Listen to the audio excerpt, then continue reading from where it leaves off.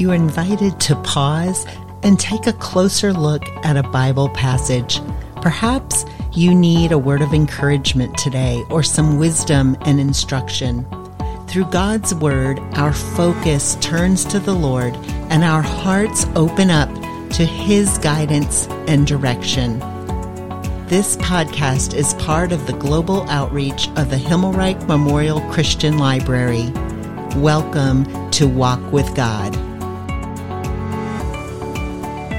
Welcome, friends. As we begin today, we want to invite you to come walk in Israel with us.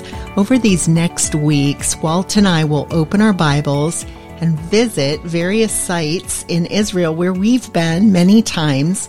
We want to share some stories, some lessons from God's Word with you. And Walt and I will host a Walk with God Israel trip November 8 to 19 later this year, and we would love to have you join us in Israel. Walt's first trip to Israel was in 1995. Was it that long ago? Yeah. Well, you went when you were 6. Yeah, I wish. And we have led over 30 trips in the past 2+ decades. And God's Word comes alive in amazing ways when we stand at sites and we open up the pages of our Bible. Hearts and lives are changed and transformed. We love walking with other people in Israel and just seeing God's Word do its work in all of our hearts and lives. And it does in ours as well as those who join us in Israel. Oh, for sure. Well, Walt, let's share some details about a first travel day in Israel. We arrive at Ben Gurion Airport. Everyone's tired, of course, and then we travel north along the coast of the Mediterranean Sea. And you know, Israel is actually only about the size of New Jersey, the 5th smallest state here in the United States. And if I do my math right, that means there's 45 states in the United States that are larger than Israel, some many times. Texas is 33 times larger than Israel. Right. And then there are 5 major zones in Israel. And so even that very first day, as we're traveling along the coast of the Mediterranean Sea to our hotel for the first night, we start to get a feel for those coastal plains, one of the 5 zones. Yeah, and we start in the plain of Sharon, which is great. And as we travel north, we'll be going right up alongside of the Mediterranean. And Lord willing, we can see a beautiful sunset on the Mediterranean Sea. Then we have the Shephelah, which are the low rolling hills that are beautiful. And we'll see those a little later in our trip as we come up to Jerusalem after days up in the north part of Israel. We have the Central Hill Country, which is beautiful, and we love, of course, the one day, especially when we get to see the Judean wilderness and just marvel at the beauty of that particular zone in Israel. And then we see the Jordan Rift Valley. That region in the south is called the Negev, the desert. And then when you go north, you go into the mountains, the Golan. And we just love all of these, but Israel's so diverse. I don't know if you can tell, but Brenda and I get excited about talking about Israel, but it is so diverse, one of the second most biodiverse country in the world. And it is just amazing. It's the lowest place on the face of the earth is the Dead Sea. And we'll go there and we won't swim in it, but we will float in it. And I guarantee every single person will float. But then we go up into the Golan Heights and we go up and we'll see snow-covered mountains there. And so it's very different. And then if we went further south, we would even see coral reefs down on the edge of the Red Sea, which will be just absolutely a delightful time. So we look forward to that. We've even had discussions that if we got a phone call and we were needed in Israel to help with another tour group, we figure, 2 hours, we could have our suitcases packed and be ready to go. I think 2 hours is sufficient because we're always ready to go.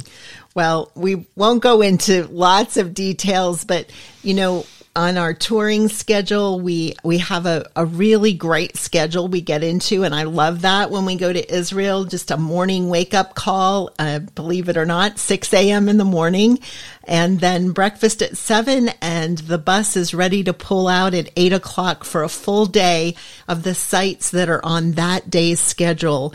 The food in Israel is very good, fresh vegetables, fresh fruit, well prepared, complete breakfast and dinner buffets at our hotel each day. And so we take good care of our guests. Our hotels do a great job too. And then after that first night, and I say of rest, usually you wake up about 3 a.m. that next morning, but we'll board again our private motor coach for the very first site, Caesarea by the Sea. And the word Caesarea, actually, it's Caesar's town. It's Caesar's place by the sea. It was dedicated in honor of Caesar Augustus. Well, even as we begin there, I love this site, and I'm going to be doing some of the teaching much of the teaching today because Caesarea will be my site. Now, we'll give you examples. Brenda also is going to be teaching, and so this is going to be fun. We've both taught these sites many, many times, but we've never done it together on a tour, so we're excited about this. So the first lesson that we'll talk about in Caesarea, and these are all from the book of Acts. The first lesson is that God does not show favoritism in salvation. So we need to tell even the most unlikely people about Jesus. And I love this. We're in Acts chapter 10, and there's a man at Caesarea named Cornelius. He's a centurion of what was called the Italian cohort. He was a devout man and one who feared God with all his household, and he gave many alms to the Jewish people and prayed to God continually. And about the 9th hour of the day, he clearly saw a vision of an angel of God who had just come in and said to him, Cornelius. And fixing his gaze on him, the angel, and being much alarmed, he said, What is it, Lord? And he said to him, Your prayers and alms have ascended as a memorial before God. And by the way, just even mentioning the Roman centurion in the Gospels, these are not just your average Joes. A Roman centurion would lead anywhere from 100 to 700 men into battle in one of the toughest fighting forces known in the ancient world. And the Italian cohort had a reputation of being ferocious. And here's this leader of men looking to God and seeking to have a relationship with him. And it's interesting because Peter, who's south, actually south of this place, he's going to have to come up to Caesarea because he's visited by an angel, and he's told that he needs to go up there, and he's told that he needs to associate with the Gentiles.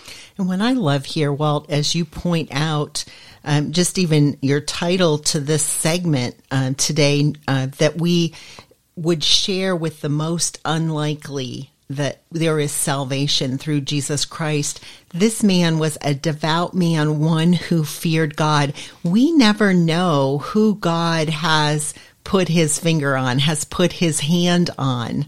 And so Peter is called to come and speak with Cornelius. And it's interesting because earlier in the Gospel of Acts, I'll just mention it, but there's another disciple that's there. There's another disciple, Philip, who's taken the gospel to the Ethiopian eunuch. He's gone and been with the people of mixed race that were up in Samaria. He's done this. So he ends up there in Caesarea, but he's not the one that takes the gospel message to this Roman centurion. In spite of that, someone else needs to, and I mentioned already, that's Peter.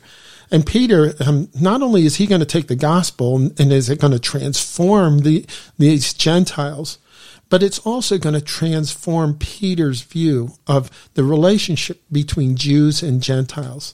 And I love this in Acts 10, 34 and 35. Peter says this, opening his mouth, Peter said, I most certainly understand now that God is not one to show partiality. See that word?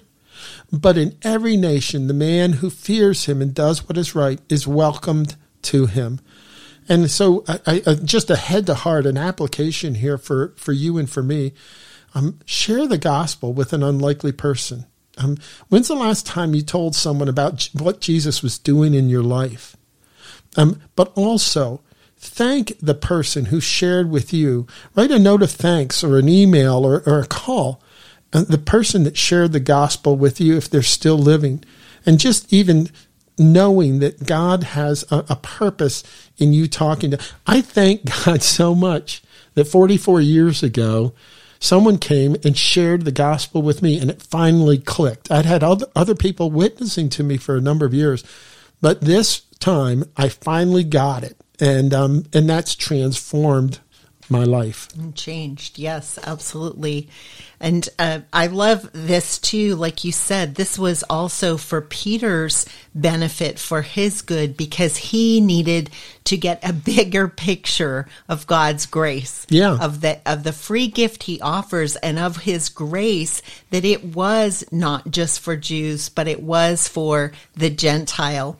Well, I know that we've got a couple other lessons we love to share at this site, Walt. So why don't you tell us about lesson 2? Well, lesson 2 is important. It's found in Acts chapter 12, and it involves Herod Agrippa I, the grandson of Herod the Great, who tried to kill baby Jesus.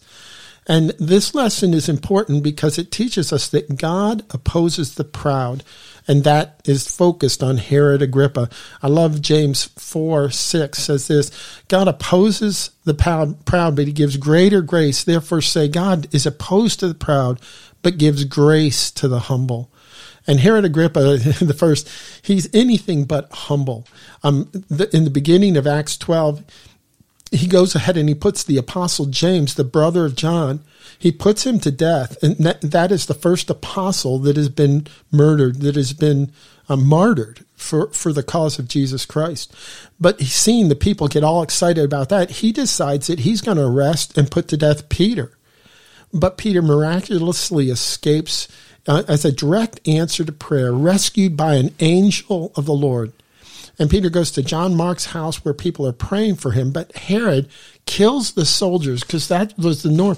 If you let people escape, if you did not fulfill your duty, there was a death sentence on you. He kills the soldiers who let Peter out, and he goes down to Caesarea.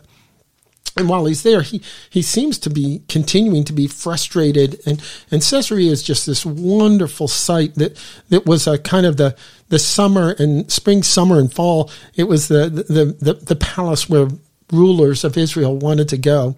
Well, he's very ticked off. In Acts 12:20 through 23, it says this: Now he, Herod Agrippa I, was very angry with the people of Tyre and Sidon, modern day north of Israel. And in this case, with one accord, these people came to him, having won over Blastus, the king's chamberlain. They were asking for peace because their country was fed by the king's country, by Israel. And on an appointed day, Herod, having put out his royal apparel, took his seat on the rostrum and began delivering an address to them, the people of Tyre and Sidon. And the people of Tyre and Sidon keep crying out, this is the voice of a God and not of a man. I mean, they're trying to brown nose him. They're trying to get him to show them favor. And the scripture says, and immediately an angel of the Lord struck him because he did not give glory to God. And he was eaten by worms and died.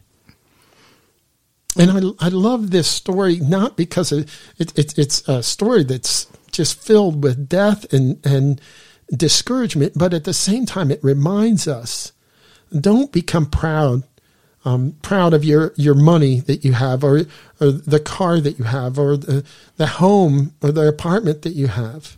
Instead, we need to say, God, if your will is to take me through this, I want to be part of your will. And it's interesting too, Walt, as Herod comes down to Caesarea, I mean, just a place of beauty. I mean, we actually walk all around this site and we see the swimming pool that's on the edge of the Mediterranean Sea, and just a place of leisure for Herod to come. And then that he's actually seated in this area that looks out over the Mediterranean. I mean, absolutely gorgeous, absolutely right? Gorgeous. And they've preserved that place because that was the place of the king. And so you can still see it even today at the amphitheater there in Caesarea. And we stand there and actually look at this. And so surrounded by Herod is all of the glory of this site, of this beautiful city. And then these people praising him. Don't become proud. And, one of the joys that Brenda and I had at Dallas Theological Seminary was working with and for Dr. Chuck Swindoll. And Chuck's an amazing guy, but I remember in a pastoral ministries class, him coming in and he said, "Men," he said, "if you keep your hand out of the till, in other words, you don't go after money that's not yours." And then he used this phrase, "if you keep your pants on, so you flee and you stay away from sexual sin." And he said, "and stay humble. You will be amazed by how God will use you." And that's our testimony. It's by God's grace we've been able to keep our hand out of the money and become greedy. We've been able to keep sexually true to the covenant of marriage with one another and then stay humble. Well, continuing on, it's time, lesson 3, and we'll summarize this a little bit because it involves multiple chapters. This is chapters 21, and really it goes on to all the way to, this section goes all the way to Acts 28. And Paul is going to be imprisoned, and because of this, he must take the gospel to Rome. And it says in Acts 23:11, you must witness at Rome. Really, you must witness to the Roman Empire. And in the midst of this, Paul has a lot to say and a lot to teach that he's going to have to be involved in. I love this when Paul talks in 2 Corinthians 11. He says, "Are they Hebrews? So am I. Are they Israelites? So am I. Are they descendants of Abraham? So am I. Are they worthy servants of Christ? I speak as if I'm insane.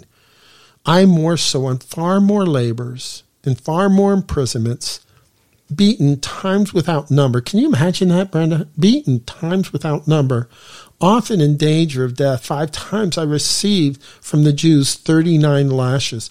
And he goes on to say, I was in the sea. I've spent time in the ocean after our ship wrecked.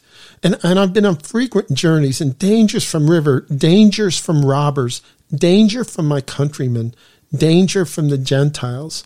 And he goes on, in the midst of all this danger, he's just telling us, but God preserved me. And as we get to this section, Paul has completed his 3rd missionary journey, and he goes up to this second temple built, really expanded by Herod the Great. And he goes up there to pay a vow, and a riot ensues, and his life is endangered by the Roman by actually the Jewish leaders. And then the Roman soldiers, they take him up into the Fortress Antonio on the northern wall of the Temple Mount.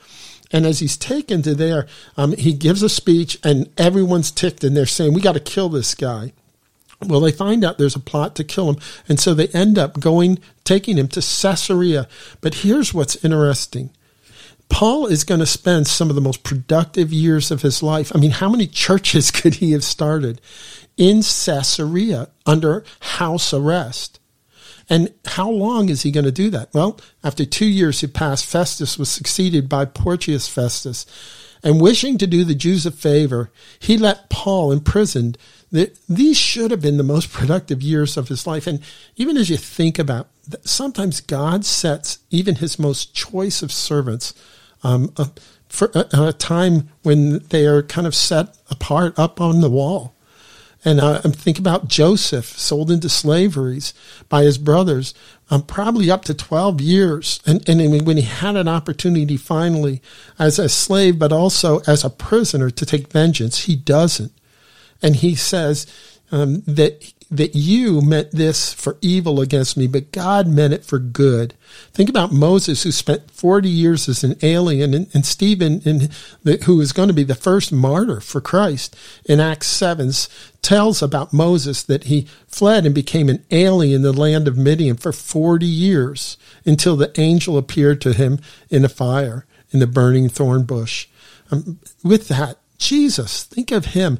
He was 30, probably a little bit older, but about 30 when he started his ministry. How many opportunities could he have had to minister at a younger age? But he was waiting for God's time. And kind of the application I want to focus on here is this aspect of trust and obey. What are you doing in your life? You need to trust the Lord. You need to obey his commands. Trust and obey. Well, this is our first sight. I'm sorry, I get excited.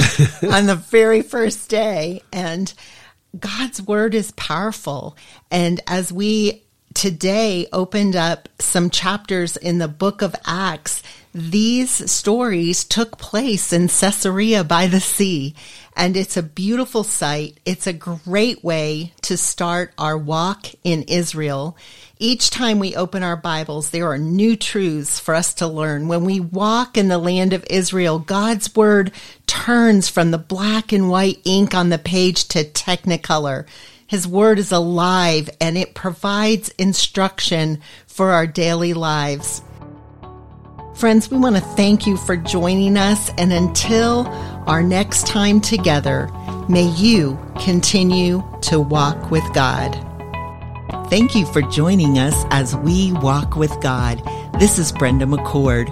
Walt and I are thankful for this opportunity to participate with the Awakening in America, an outreach of the Himmelreich Memorial Christian Library.